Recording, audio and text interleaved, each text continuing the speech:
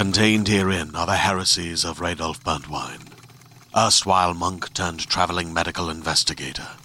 Join me as I uncover the blasphemous truth of a plague-ridden world, that ours is not a loving God, and we are not its favored children. The heresies of Radolf Burntwine, coming January 2nd, wherever podcasts are available. Please note, this episode was recorded prior to the Screen Actors Guild strike. Is that an adult beverage? Oh my god, this? No, this is just ginger lemon.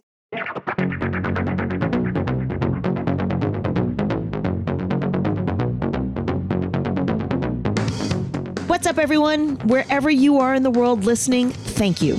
I'm Evelyn, the creator, producer, and host of this podcast series, Reppin'. I've got a great two-part episode for you. She's an amazingly talented Guyanese-Canadian actress with an incredible body of work that includes Shadowhunters, The Boys, Burden of Truth, My Spy, October Faction, Pillow Talk, Republic of Sarah, and that's just to name a few. And she is a returning guest. 3 years ago, she came on this podcast, and I absolutely loved getting to know her.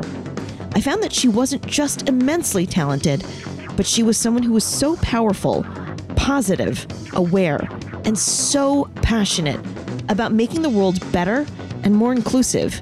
And since that time, I've come to know her as someone who exemplifies what she holds true. She fights every single day to contribute positively. Now, during her first appearance, she openly discussed the personal hurdles she faced as someone of mixed race, her journey of self-identification, the importance of body diversity, and the myriad of challenges entwined with these aspects of her life. Today, she'll share more of her personal experiences, the racism she faced.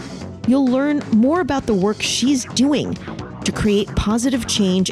You'll see she's just as passionate and just as powerful. But that does come at a cost. She'll also share how she's trying to manage that. So after our first meeting, I knew I had to have her back. And thankfully, she said yes.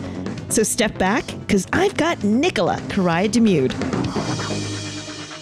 Nicola, I am thrilled to have you back. Thank you so much for coming back on the show. How are you? You look amazing. Thank you. I'm so happy to be back on the show. You look amazing as well. I think the last time we spoke was the very beginning of COVID, and it's crazy how much has changed and also how much has stayed the same. So it's just a real treat to be back. Oh my God, I am so excited to sit with you. I could seriously hang out with you like all day for like months. I have to tell you, a lot of the conversation that we had, both on the show and also offline, it's really stayed with me in so many ways. And one of the things that struck me at the moment when we spoke and has really something that I've tried to live by now is that you said the last time you were on the show, we were talking about you being mixed race and you not auditioning for other parts that were minority roles like Indigenous, Asian, which is insane that you were asked to audition for an Asian role. But you said you would not do it so you can allow someone else that is of that race to do it. And the thing that's really crazy to me is, A, this industry, as much as we love it, it is hard. It is so hard to get work.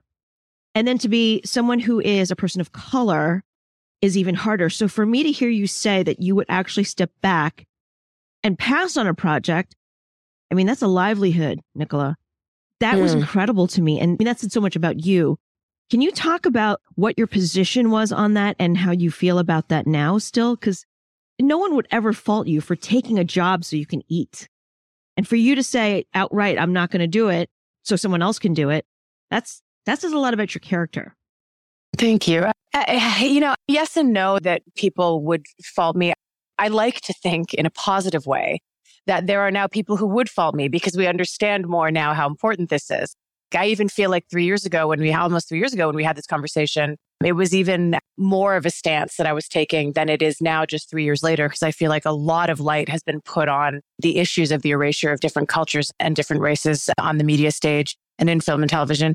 But yes, the reality is we have to be able to make a living. We have to be able to get in the door. We have to be able to do all of these things to just exist in this industry. So I think there's a journey to all of this, right? Like earlier in my career, I took every audition. I played every part. In fact, I was often called upon to play various different races that now I wouldn't. And I did because those were the only parts that were even available to me. But as time has gone on and as we're starting to understand more and more the different levels of lack of representation, and what I mean by that is there are certain groups that are making a lot of progress. And I'm hearing a lot of peers of mine, even particularly obviously white peers who might be less connected to the personal element of this, saying like, but there's so much more diversity than there was before. And they'll use me as an example. And they'll say, look at your career. 10 years ago, you couldn't get in the room, or 10 years ago, you only played nannies, and now you're playing all these great parts. And yes, that is true. And I'm very proud of that. And the door was closed to me for a very long time.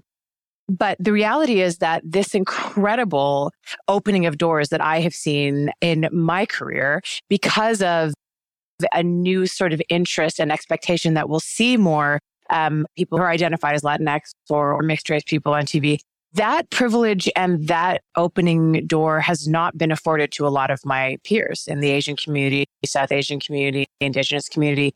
So we're seeing opportunity for certain groups and not others. And that is the path of progress a lot of the time, right? As we take things happen in steps. But I don't believe that we should settle for those small steps. We need to keep expanding and keep working on this. So one particular moment for me that changed my opinion and changed my action around this was a very dear friend of mine of Indian heritage. I played a role on a TV show where the character was not stated to be, but it was implied that they were of Indian heritage. And I was asked to audition, and it was ambiguous. The daughter was a mixed race kid, and it was suggested that they were mixed Indian and white, and I was cast in the role. And at the time, it was very ambiguous whether my character was meant to actually be Indian or not, which to me at the time, I thought, well, obviously not, right? Because I come from a family where we have an Indian branch of my family. I clearly don't look like them. Right. But in a culture where a lot of people don't understand the nuances of race and shadeism and all this sort of thing, not everyone is aware of how triggering certain casting choices can be. And I was very proud of the work I did on that show. I really liked that show. I don't feel that anything particularly problematic happened. But I talked to my girlfriend, and her interpretation of it had been that my character was meant to be an Indian woman. And she shared with me, she said, I'm going to be really honest with you. And she's a brown woman. She said, when I see women like you playing characters that are supposed to be of my background, it's very painful for me. And it makes me feel like I'm not being seen by my culture, or they would rather see you as an example of my culture instead of the reality. And I was so grateful to her for having the generosity and the bravery to share that with me, because she wasn't trying to put me down. She was like, I loved your work. I love the show, but she knows how important this stuff is to me. So she said, I want to share with you what my experience was. And I sat with that for a long time. And I sat with the idea that me representing her in that context was something that was actively painful for her. It wasn't political. It wasn't personal. It was a pain that she felt in how her people are being represented and the erasure of women like her that she experiences when she sees women like me stepping into those roles. Now, this is a very complicated issue, and there's arguments to be made on both sides of some of this. But one thing that I realized at that point, that was like one of my first jobs on TV, right?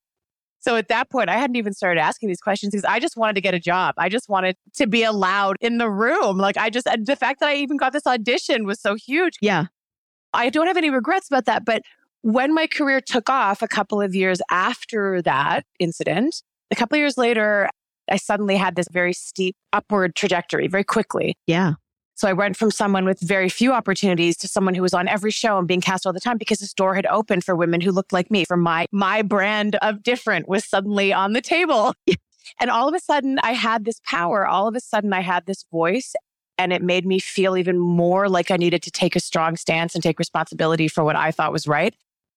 But it's also important to note that the fact that I had options, the fact that at that point my career was at a place where I was in a position to say no financially, I'm very lucky that at this point in my career, if I get an audition that I feel is inappropriate or offensive in any way, I can say no because I have other work.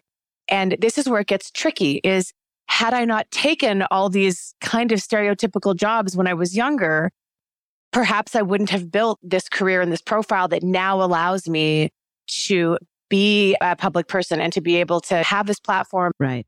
So I don't regret the decisions that I made in the past, but I am very careful now about the choices I make. And for me, the number one thing is I will not audition for a role where I believe strongly that people who actually are a part of that community, if I believe they're not being seen for those roles, I will not audition for them. And what I mean by that is there are certain groups that are not making the headway that my community has to some degree. Look at the South Asian community, the Asian community. We get into shadism, like the Indigenous community. Indigenous communities, oh my God, or women, dark-skinned Black men and women. Yeah. There's these groups that are not being seen, and they're not even being given a shot yet. So when I get an audition to play someone from those communities, those I will not do. Because I believe that me saying no will force casting directors and force producers, if more people will do what I'm doing. I know a lot of my friends who are starting to do this, and I'm very proud of all of us as a group. We're starting to say, yes, we are people of color, but people of color is not one group. We are not interchangeable. Right. And go find those people, right? I'm proud to be on your roster. I'm proud that you call me and I'm grateful. But go out and find those people. And a lot of casting directors are starting to do that. Yeah. But it's a very nuanced issue. I said this last time you and I spoke. I am not by any means saying that I will only play characters of my own ethnic background or my own heritage. No, of course not. I have never even seen a breakdown for a Guyanese Canadian character, not one single time in my entire career. And sometimes when I'm talking about this stuff, people go, oh, so you're saying people should only play their own? Of course, I am not saying that. I'd be the last person to say that. I wouldn't have a career. Have you ever seen a Guyanese Canadian character? No, I'm not saying that. What I'm saying is that I will not take a role because I am an easier choice when I know that it's not correct for the character, when I know that the reason I'm being asked to play it or audition for it is because people aren't reaching out and finding those incredible artists in the community who fit that profile much more authentically. Right. And it's a balance. You and I have spoken about this, but recently it happened where also because a lot of the time people go online and they look you up. So casting or producers, and I'm really happy that they're doing this because a lot of producers and a lot of casting directors are really trying to be allies in this with us. Yeah. So they'll go online and they'll see. So what happened to me recently was someone saw online that I was Guyanese Canadian and they assumed that meant that I identify as part Black. So they asked me to audition for a role that was a light-skinned Black woman. Uh-huh. And any light-skinned woman listening to this out there is looking at me going, I'm sorry, what? Like, Yeah. But this stuff happens, right? And I just responded. And it was a director I would have loved to have worked with. But I am not a light-skinned Black woman. Yeah. That is not what I am. There are so many light-skinned Black women in my community who are brilliant, who they can access just as easily. For me personally, and this is just my choice, I don't feel like I can judge the choices of others. We're in too much of a precarious position as a community. So I wouldn't presume. Right. I would not presume to judge. But for me personally, I felt like that was a step too far from my comfort zone in terms of what is appropriate for authentic representation in this climate right now.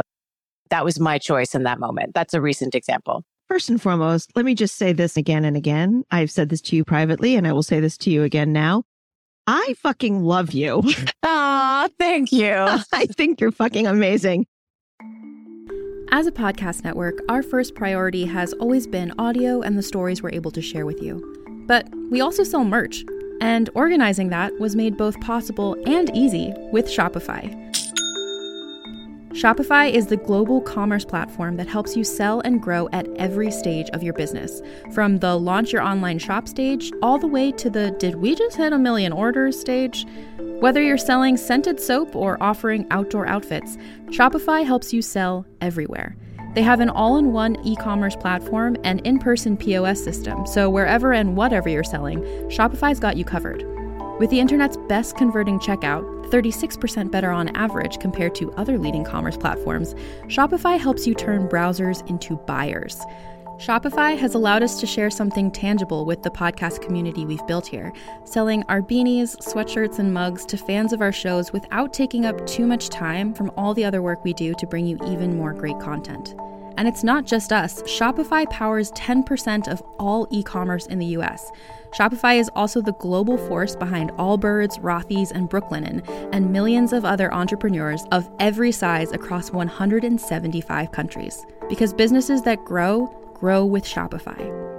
Sign up for a $1 per month trial period at shopify.com/realm, all lowercase. Go to shopify.com/REALM now to grow your business, no matter what stage you're in. Shopify.com/realm. Hey there, this is Justin Bartha. I made a funny new podcast, King of the Egg Cream. It has the greatest cast in the history of podcasts with actors like Louis Black. I'm torn by my feelings for two women. Bobby Cannavale. You can eat it, or if someone hits you, you can put it on your cut. Melanie Linsky. I wonder what these marvelous things are that look just like boiled chicken feet. Jason Ritter. I can break things and pick locks and kill people. Michael Stuhlbarg. The whole point is to inspire people that they should make themselves better. Ari Grainer. No, don't whet its appetite. What are you, an idiot? Me, Justin Bartha. That's not just any egg cream, that's a Lemke's special. And all narrated by the hilarious Richard Kind. This is the story of Harry Dalowitz and how he rose from nothing to become New York's King of the Egg Cream. So if you like funny true stories, come listen to King of the Egg Cream, available wherever you get your podcasts. All of these things are such a testament to your integrity and character. And let me just go back for just a second when you said you might not be in the position now to be able to leverage your livelihood to step aside to push others and or allow others to be able to be found and seen so we can make a better world for ourselves in terms of equity and recognition and validation and all those other things. But I will say this, in terms of the earlier part of your career, at that point, it's not, and I know you're not saying this, but I just want to really be clear both on the show and also to you, like you taking those quote unquote stereotypical parts was not something that you obviously by choice was doing. No. That was the structure that we had to break into. We can't necessarily carve a new hole into something that had been rooted for decades and decades. The first version of anything, I don't care if it's a speech you're writing or a blog you're writing, like first version of anything sucks, right? Because you're just trying to make something out of nothing. And you have to shape it and grow it. So I think you coming in, there's a lot of circumstances that have to be taken into consideration. So I know, again, you're not saying this, but like you had to do what you had to do into a system that was in place to break in and then to make your mark so you can create something new and different. And you are doing that. You are opening the doors for so many people behind you. And I'm just saying this also not as a POC. I'm also just saying this as a woman. It's like the tides have really shifted. I feel like for the most part, we went from women being catty. And, you know, that stereotype and idea is still out there. But I think now there's been a real momentum about women building community amongst each other and giving each other a hand up. Yes. And I'll even go one step further, gender aside. It's just about giving a shit about somebody else and wanting to give somebody a hand up. Yes. I have people in my life who did that for me and people in my life who continue to do that for me in my career, who continue to elevate me because they believe that I deserve a voice, that I deserve to be their equal. Exactly. We do have to do that. And when you have power, you have to use that power. That's one of the things that I think we've seen beautiful and horrible examples of in the last few years. Yes. We're at this crazy polarizing time right now where on one hand, we've got all of these advocates and allies and activists doing incredible work. And then on the flip side, it feels like we're going back in time in terms of all of these other sort of abuses of power and lack of focus on people. Yeah. The need for people to support each other. So we're in a very interesting time. I actually have one particular incident that happened during the pandemic that really stuck out with me that I wanted to share with you on this topic. Yeah. Which is this idea that we also can't go back and judge ourselves for all the decisions that we made before things were starting to change, right? Of course. Yeah. It's very easy to look back. And I think for women and people of color in particular, you look back sometimes as an artist and you cringe and you go, oh my God, I can't believe I played by that part. Or, oh my God, I can't believe that I put that out, or that I accepted that stereotypical role. But that was the only option we had. Exactly. When you don't have options, we need to survive. And we wouldn't be here now if we hadn't done that. A really interesting experience that I had during COVID was I have a dear friend who I met doing theater when we were coming up in theater together. And when I was in my late 20s, I was working at a classical theater company in Canada. It was one of the biggest companies in the country. At the time, they're doing a lot better now, but at the time, the diversity was not great and the representation wasn't great. And I was one of the only people of color in that company. So this was over 10 years ago now. And during the pandemic, when Black Lives Matter, when the activism was coming out more and more, we were starting to feel this movement.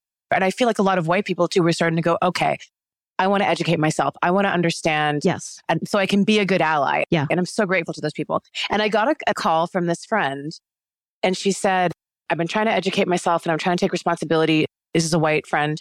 So I want to apologize to you for something that happened 10 years ago when we were in the dressing room. And she told me the story that she reminded me of this incident that had happened. And you and I might have discussed this before, but it was an incident where it was an all-white cast except for me. And it was supposed to have taken place in Britain in 18-something.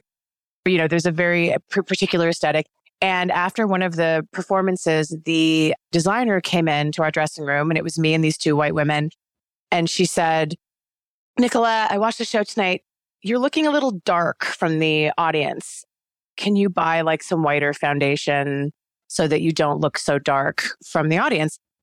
And there was this moment where it went really quiet with the other two actors and I just kind of got quiet. And my response was something like, I'm mixed race. I'm going to look dark no matter what makeup you put on me. No, that's just what I look like. Sorry. And she sort of was like, okay, and left the room.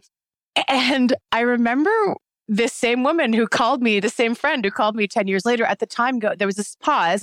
And I was so accustomed to these that's not even a microaggression. That's a macroaggression in my opinion, but it's a pretty aggressive aggression. It's pretty obvious. I was so accustomed as one of the only people of color in this environment to these comments and whatever that I just went back to doing my makeup and obviously it hurts, but you just push through. And then this woman said to me, she was like, are you okay?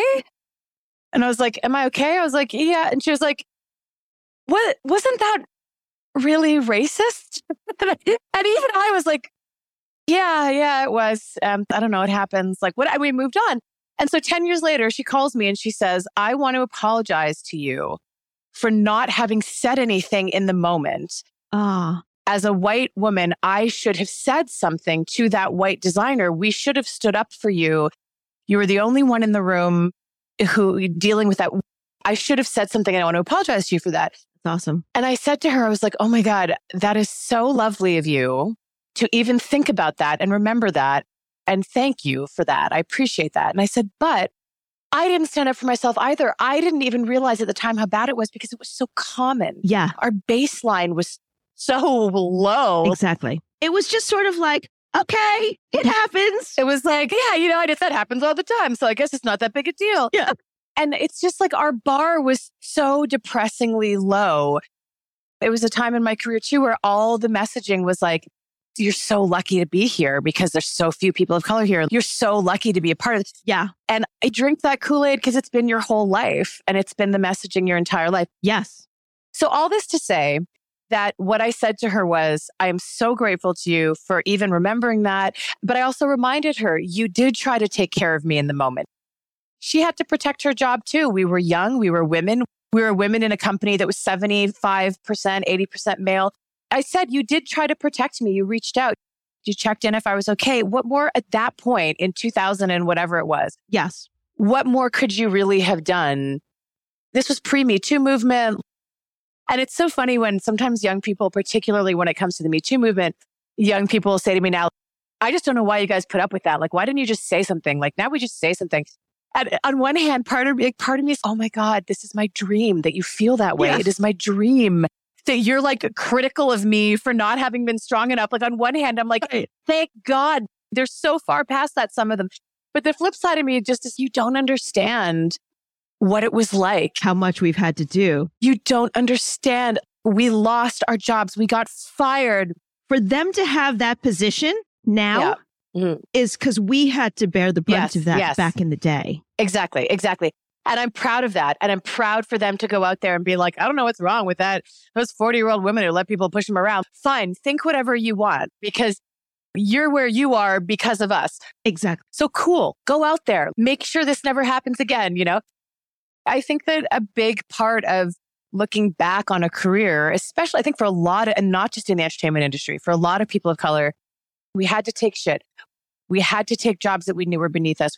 We had to take jobs that were questionable. Yeah. Because we had to build a career so we could get to a point where you and I can do this and where we can impact change and we can influence things, right? Yes. But if we hadn't played the game, and I hate that term, but if we hadn't played the game, we wouldn't be where we are now. Yeah. I think the one thing that I've learned is I don't care what business you're in or where you live, in order to survive, to fundamentally and literally live to eat. And this is not a metaphor, like literally to eat. You have to play the game. Yeah. It's how you play the game that makes the difference. Yeah, exactly. It's how you play it and how you navigate it that makes the difference. Yeah. Going back to what you were saying, we stand on the shoulders of the people that preceded us. Oh my God, so many incredible. They took their punches. Worse than we did. Yeah, worse than we did. But here's my point is when you said that on the show and to me, and anytime that we've talked, either online or offline, I think what I meant to say to you in a nutshell is that story of you stepping aside for other people. It reminds me that I'm going to, in any way that I possibly can, to take and leverage my position so I can open doors or body block for somebody so they can have a voice and be heard. I'm not in the same position you are because you're on camera and you have a different sort of set of dynamics that you have to deal with. For me, I'm behind the scenes. So whatever I could do to propel you forward, either publicly or privately, I'm totally there. So I think when you shared that story with me about what you're doing, it really reminded me like, oh shit, I want to do that too. I want to be able to leverage my position, both as a profession and also as a person, so I can open other doors for other people. And if I'm in a position to, I'm okay to step aside to give someone else that opportunity. So I say thank you for that. I think that's incredible because I think that is an integrity and a principle that far exceeds color and gender. It's about being a fucking good human being that gives a shit about other people and building a community. And you actually exemplify what you're talking about. You set that example for me. So I just wanted to say thank you so much for that. Thank you. That means so much to me. Going further on that train of thought, you are also a counselor now for your union doing a lot of BIPOC work. Tell me about that. Yeah. And why that's important. I have always been very vocal. Not always, but I've been very vocal, particularly since I've been able to embrace this power and have this platform. And I've been trying to make sure that I'm using my platform in a way that I feel has meaning. Yes. I was speaking out a lot on BIPOC issues, LGBTQ plus issues, women's issues, issues of body diversity and representation. And also during COVID, I was speaking out a lot about my concerns with COVID protocols for actors and trying to keep our industry safe. And I was actually reached out to by people pretty high up in my union. And they said, would you like a meeting? Like we're seeing on social media that you have all of these questions and things that you're passionate about. Do you want to meet? I was like, cool. Yeah, I'd love to meet with the president of Actor Toronto and talk. So Actor Toronto is the Canadian Actors Union, the equivalent to SAG in Canada. And so each city has its own branch. And then there's the National Council as well. So basically, I took a meeting with these two people. And the first thing that I realized was how much I didn't know, how uneducated I was in terms of my rights or lack thereof, like depending on the case, in terms of how my union worked. I'd never read my union documents cover to cover. Yeah, who does? Who does? It's like, when you buy an iPhone and it's like, you have to click the 28, pages. You're like, 28 pages of legalese. Like, who's actually reading all of that? So what I thought was really interesting was there were all kinds of things that I learned were out of my union's control, for example, things that we hadn't been able to pass yet. So like the fact that unions, at least I'm not sure how it works in the States, but in Canada, unions are still subject to your provincial labor laws. So there's all kinds of other laws that provincial and federal laws that get in the way of unions being able to act independently or to do certain things. Anyway, I realized all these things and I thought, wow, there's so much more to be done. I mean, I knew this, but there really is so much more to be done than just speaking out. Yeah. There's a level of action and engagement that is required. And then I got a call from David Gale, the president of Actor Toronto, fabulous ally, has been a great supporter of mine. And he got in touch with me and he said, I think you should run for council. I think we need your voice on council. I think we need you not just for the BIPOC community. And I was glad he said this, like not just for the BIPOC community and not just for LGBTQ plus and women's issues, but also just for my stance on things like pay scale. Yeah. Not just for people of color, which is even worse, but just for Canadians in general. Yes. Because there's all these intersections, right? Right. There's all these intersections of opportunity and lack of opportunity. So I ran for council and I ended up getting a seat both on the Toronto Actor Council and on the National Council, which is great. And I started working with the diversity committee at ACTRA more. And also, most importantly, like having a voice in the room. This is the most diverse council we've ever had on the ACTRA Toronto Council. And it's been really great. That's great. It's been interesting too, because one of the things that's so frustrating about the world is how often laws, bureaucracy, things that are entrenched parts of our cultures that we need in some areas are getting in the way of progress in a lot of other areas. It's not just as simple as us wanting to make change, right? There's all kinds of systemic issues that get in the way of that change being made, right? Yeah. So it's been a really interesting journey for me. This is the first time that I've been engaged actively in an organized, like I've always done my own activism. I've been parts of other activist groups, but this is the first time that I've been active in a more legal and bureaucratic structure, but also a bureaucratic mindset that you have to learn to understand why these things are so wrong.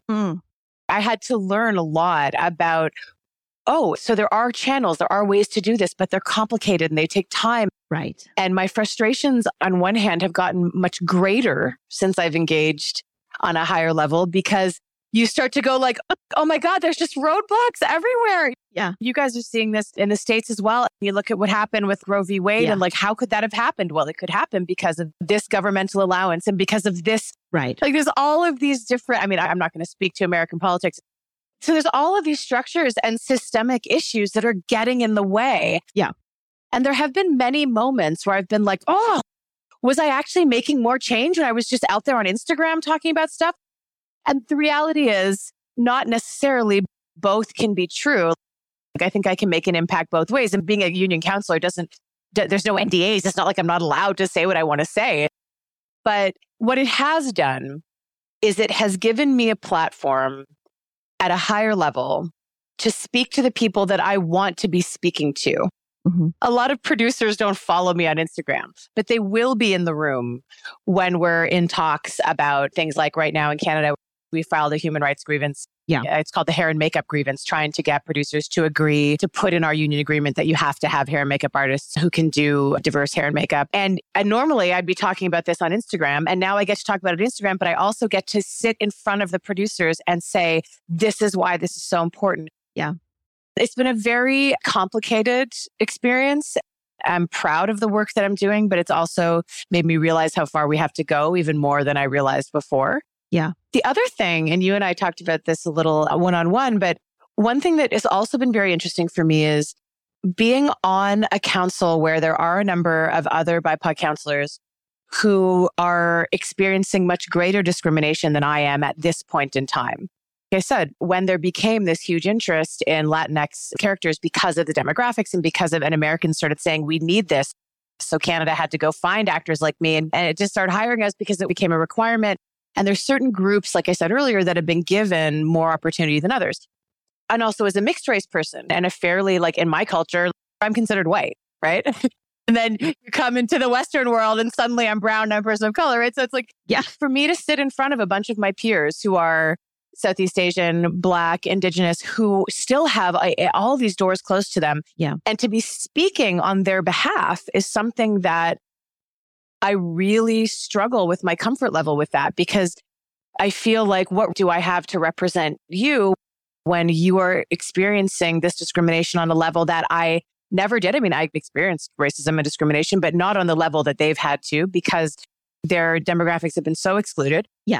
What I found really helpful in that area was to sit down with them. Like we had a meeting, just those of us in the BIPOC community on the council. And I said to them, I want to acknowledge this concern that I have. And I wanted to make sure that they felt comfortable with me speaking for us when it was my time to speak for us, and that they were comfortable with me holding that position. Yeah. I also just wanted them to know that I am aware that my position is different. Yes. And I'm aware that our circumstances are different, because again, We can't treat us all as one big group. No. POC people are not one big block of people. I don't know why that's so difficult for people to understand. Just to your point, like when you see someone go, oh, but there's 4 people of color on that show. And you're like, yeah, but one's Asian, one's Black. And do you even know whether it's Chinese or Japanese or Vietnamese? No. One South Asian person. That 4 is not 4 of the same person. You know what I mean? There are so many people who might be fighting the fight that you are, but are not quite as aware that you're struggling with your position because you're thinking about other people and you're aware of the nuances and that you're aware that we're not a monolith. You sort of take it all on with such a great ferocity. But I worry about you being so frustrated by A, the different roadblocks that you're hitting. And 2, I worry about that added sort of level and dynamic that you have to wrestle with while you're trying to open doors for the BIPOC community, but also struggling with your comfort level, realizing that you don't speak for everybody. But I will also say that what you're talking about also ties back to what we were talking about at the start of this conversation, which is this is the situation that we're in right now.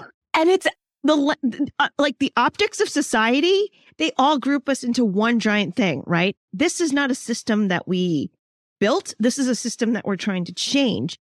So much like the start of your career, we just have to make do with what exists to say that the system, in terms of the legal system, in terms of systems everywhere across the board in every genre, it needs to be like a kitchen. It needs to be a complete gut job because it's so systemically problematic and archaic. And in order to do this, you have to rip literally everything out. We have to just get in there first and then start ripping shit out little bit by little. Yeah. We can't just go in and shove a kitchen in there. No, you're absolutely right. I also don't think that it's a bad thing.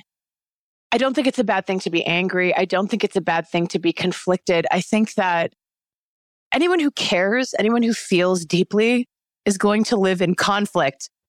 And people like us are going to live in conflict because we don't accept the status quo. We won't accept it. Recently, I was having dinner with some family members and one of them was like, can't we just talk about nice things at dinner? Like this idea that I always go political, that I'm always talking political. And part of me is like, yeah, you're right. We need to take a break from the things that we're fired up about and just talk about the weather or TV or whatever. Although TV is not unpolitical these days. But I actually think that I will fight and I will continue to live in this struggle as long as I believe that people are not being treated fairly. And I think that that conflict that I feel is also a beautiful thing. I'll give you an example. I parted ways with the theater community. I started out the first 10 years of my career were in theater. And I loved theater. And it's what I wanted to do. That was originally what I wanted to do. More than TV and film. I wanted to work in the theater. I loved it so much. But theater in Canada, when I started out, was like, made film and TV look like a BIPOC-friendly wonderland. It was so bad. Theater in Canada was just really problematic. There were obviously some companies doing incredible work, but generally speaking, it wasn't great. As I've shared a few of those experiences with you. And then again, point of privilege, my career took off in film and TV. And all of a sudden, I didn't need theater anymore to pay the bills. In fact, the bills were being paid by film and TV, and I was doing theater as more of a passion, right? Because I loved it. And what that meant that was so interesting was that I no longer needed it to pay my bills. So suddenly I had this freedom to just really say what I was thinking and say what I was feeling. And I love that word you put. What did you say? Throw your body in front of like body block, to body block for young people. A couple of times that happened. There was one incident where I was working with a young woman. She was the only Black actress in the cast. She was the youngest member. She was the only Black person. There were only 2 of us, people of color in the whole cast.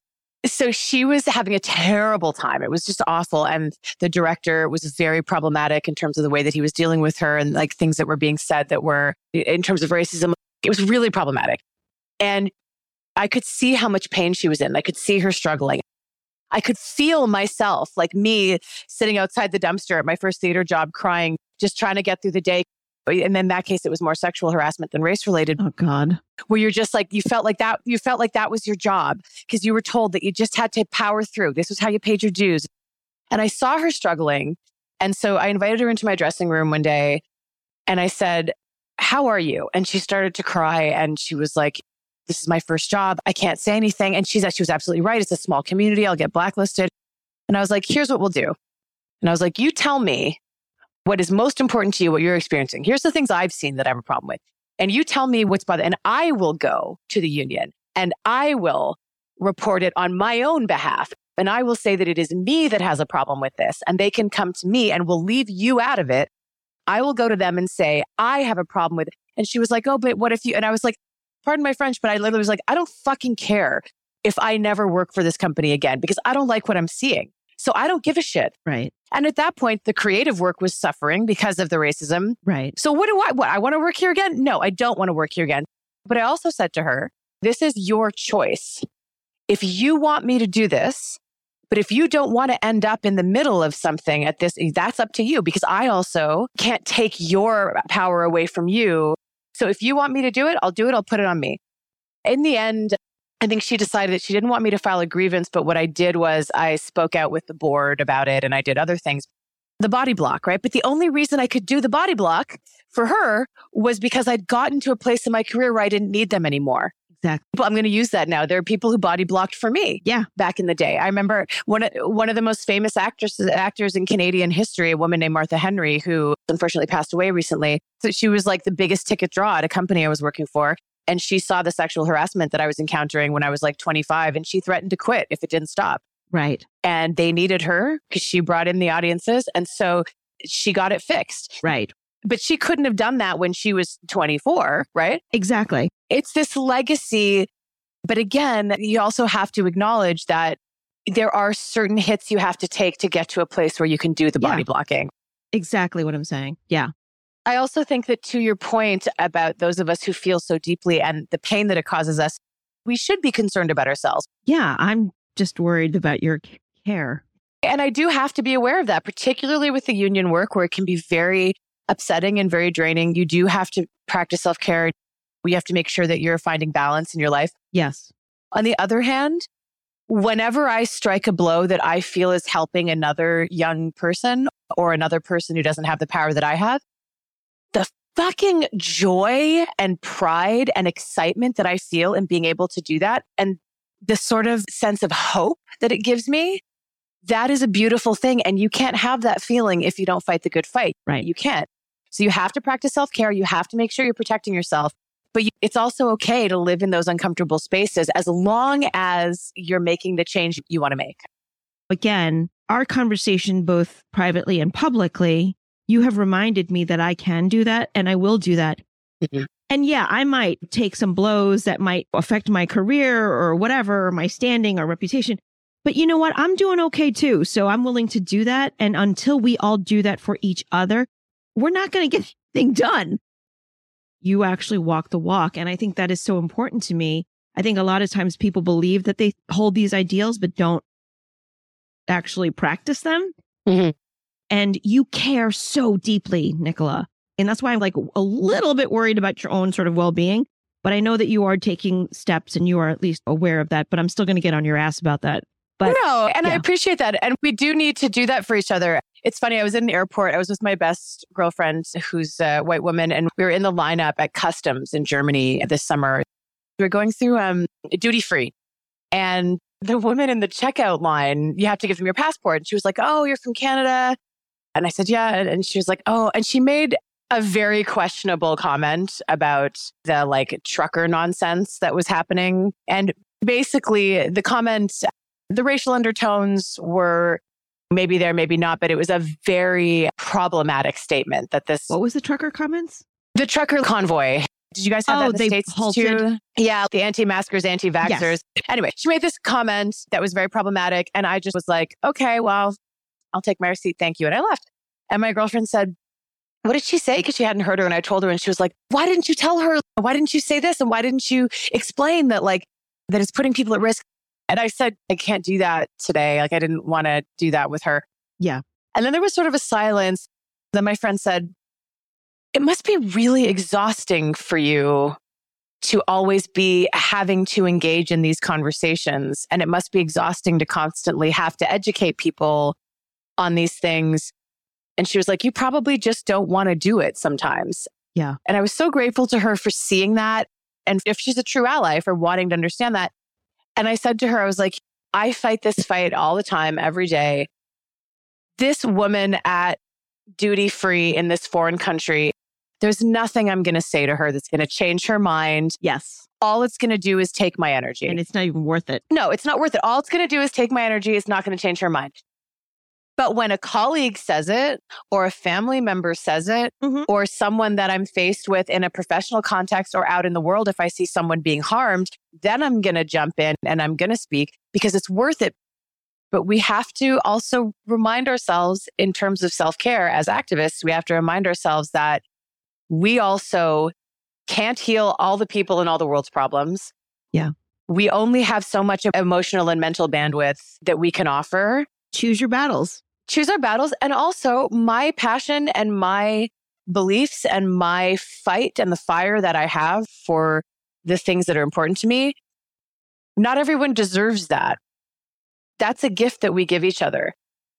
It is a gift that we give each other when we share our hope and when we share our resources and our education and our beliefs. That's a gift. Yeah. And not everyone deserves that gift from you because it'll be wasted on them. And I won't waste my gifts. I'm not doing that. Yeah, it's a fine line. And we all have to find out what our own line is. I'm just glad that you're aware of that, but I'm still going to check in with you and be like, are you taking care of yourself? I much appreciate that. You have been working in the business diligently for many years, and you're so fucking great at what you're doing. But let's talk about you being number one on a comedy series. Now, a lot of people who are not in the business, they don't understand what number one is. So really quickly, put that in context. Tell me the story and why this is such a significant thing to you. But let people know what number one on the call sheet means, because not everybody knows. Yeah. First of all, the call sheet is the sheet that gets sent out every day with the list of actors who are going to be working that day, list of crews going to be working that day. And for the purposes of production, actors are assigned a number. Right. Ostensibly, that number is meant to represent the size of the role, right? So number one on the call sheet is the lead. Number two is perhaps the other gender lead or a secondary lead. Number three is supporting lead. Number four is supporting lead, and so on down the line. When a show's on for a really long time, you can end up like being number 500, 700, 1,000 and something technically. Now, there are times when numbers are used, I call them vanity numbers, right? So sometimes on call sheets, they're based on the size of role, but then there's other times where you'll do a movie and some really massive celebrity will agree to do like 2 scenes in the movie and they'll end up being put as number 2 or 3, even though they're only in 5 minutes of the movie. Because I think this is my understanding of it. You probably, Evelyn, would know more than me as a producer, but to me, that's a sign of respect. Because a lot of times the reason that big actor is on that show or in that movie is because they've taken a pay cut to support that film. Yes. And I've met amazing actors who do that. Amazing actors who go, I'm going to take half the salary I normally take because I think this is a good project and it'll bump you up. So that's fine. The number is meant to distinguish the size of the roles. Yes. Yes. The importance of character. Yeah.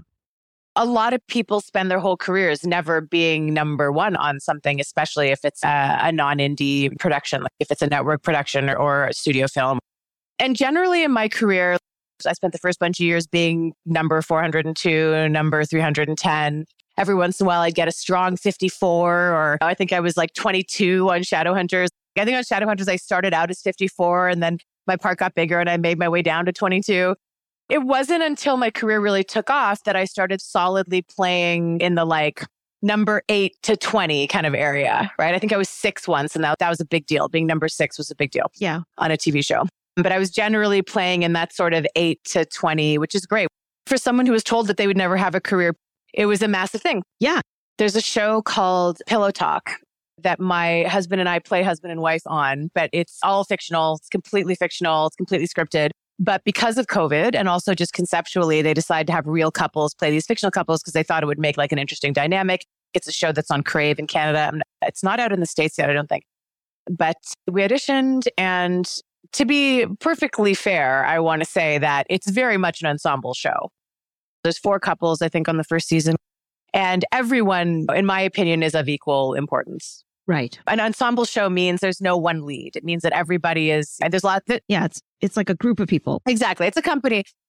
And when the call sheet came out for my first rehearsal day, I opened it up. And I'm not someone who gives a shit about that stuff, so I didn't ask what my number was. I've never in my entire career asked that question. And I opened the email with the call sheet, and I'm number 1 on the show. Whether that is about my social media status, whether that's about my career history, whether that's about how they see the characters on the show, I don't know, and I'll never ask because I don't care. But as a size 10 mixed race BIPOC woman living in Canada, who was told I would never have any career because of those things, much less the career I've had, to look at the call sheet and see number one, Nicola Correia-Damude on a big TV show. Like, we're not talking about an indie show, like a Canadian network TV show. Yeah. It was a kind of pride. And my husband was number 2, a Latino man. You've got this mixed race woman, this Latino guy playing 1 and 2. Yeah. It's a big show. And it was so moving to me. Also, because I was 40 when I started shooting that show. Right. So not only am I a diverse body type, make me barf, a size 10 mixed race BIPOC woman, I'm also 40. I'm 41 now when I did season 2. And your career was supposed to be over long before that when I was coming up. 30. Exactly, 30. They used to say 30 was it. So I had this real moment of looking at my computer, looking at this piece of paper. That's how you know I'm 41. But this image on my screen, number 1, Nicola Correia-Damude. And I'm going to get all emotional about it now, but I just thought, if myself at 24, when I was taking all this shit about all the things that weren't right about me for the thing that I love to do so much, I just wanted to go back to her. And in a way, I did go back to her and go, look what you did. Look where you are. Look where you got. And it heals. I've got the goosebumps. It's not that you can't heal without that, because a lot of people just don't have the opportunity. No, I know that, but that's a tangible moment. Oh my God. It was a moment in my life of just stopping and going, this is it. This is what I was told I didn't have a right to dream of. And I did it anyway. And I dreamt of it anyway. And I kept going. And now it's here. And for my husband as well, for both of us, and we've been through this journey together over the last 12, 13 years of watching each other grow, and him being allowed to stop playing gangbangers and start playing doctors and dads, and me going from not playing maids and nannies and playing professionals and leads. And so it was a real moment for him and I of taking each other's hands and going it's here, we did it. And it means so much. And the only thing that I will say that can be really good, there's many things, but one of the things that's so good about not having been allowed to believe in yourself at times in your life, or being told that there were things that were just out of your reach, is that when you get them, it is so unbelievably beautiful and empowering. And there's a lot of actors I know who came up being told that these things would happen for them, particularly white actors who fit the mold when we were coming up when we were young. And they were always told, yeah, you're good and you're beautiful and you're white and you're thin and you'll get all these things. And they were good at their jobs. You'll do it. Yeah. And it didn't mean as much to them. And I feel sad for them sometimes, especially when it goes away, that I don't know that they'll ever be able to feel the appreciation and the achievement of that the way that those of us do in the POC community, because you were told that you were not allowed to be in that room or to be on that piece of paper. And then when you are, it's a feeling like no other. It's a feeling of progress and hope and joy and just a real sense of healing. I think that was really profound for me. You are such a magnanimous, thoughtful human being. I am not as magnanimous. I'm going to say that they're going to be fine. I don't worry about that. They've been given opportunities. No, I know. I'm just playing. No, but you're right. You're right. Yeah, I'm not going to be as magnanimous as you are. I'm they're fine. They've been fine. They've been good. You just pointed out something that I want to start doing more of, which is, because someone else said this to me recently. I have a habit, and this probably comes from what I went through and what people like you and I have been through. Someone said to me recently, you don't have to qualify your achievements. Yes. They're like, white people and men don't do that. Just own it, girl. They don't go well, I achieved this, that I had all this help, right? For the most part, I shouldn't make generalizations like white people and men, but it's just culturally, it's not something that, whereas we feel like we have to do that. Yeah. And it's true. I need to stop qualifying my achievements. They're my achievements. I think there's two prongs there. I think it's one, being a woman. I feel like as women, and again, this is all generalizing, but as women, I think that we feel like we need to master something before we can even introduce the idea. Yes. Whereas a lot of the other, let's say men, they don't know what the fuck they're doing and they just go ahead and do it anyway with the fullest of confidences. And I think on top of that, we do have the POC dynamics. We've been indoctrinated into a society that we've had to fight.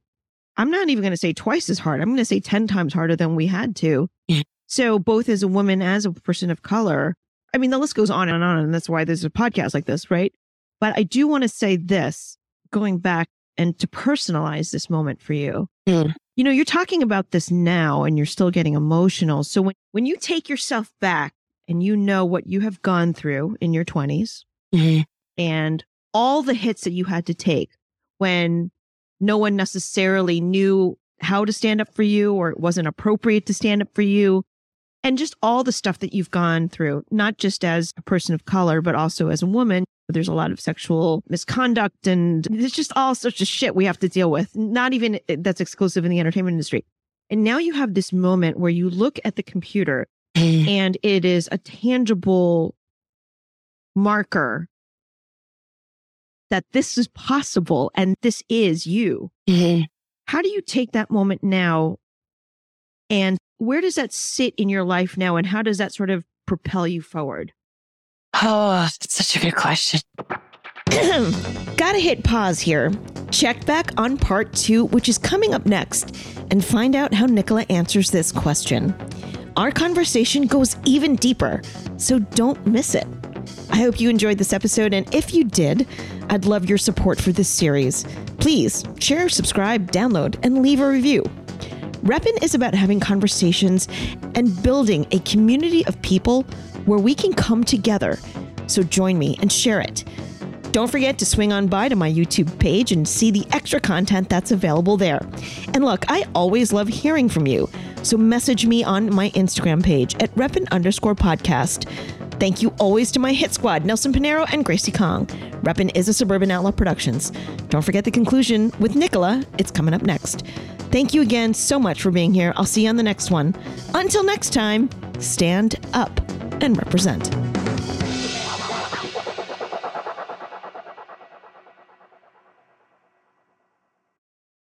Hey, I'm Jillian Clare, the host of the podcast Thanks for Coming In. I've accumulated some pretty crazy audition stories over the past 20 years, and so have my friends. And I was like, you know what? No, not going to do this. And then Disney calls and is like, we need you to come test for the Ant-Man movies. I didn't know if my scene was going to get cut or not. Ooh, I could play that. Tune in every Thursday to hear your favorite actors tell the funniest, saddest, and most cringeworthy audition stories. Sometimes even the one that got away. Thanks for Coming In is available on Apple, Spotify, Stitcher, or wherever you get your podcasts.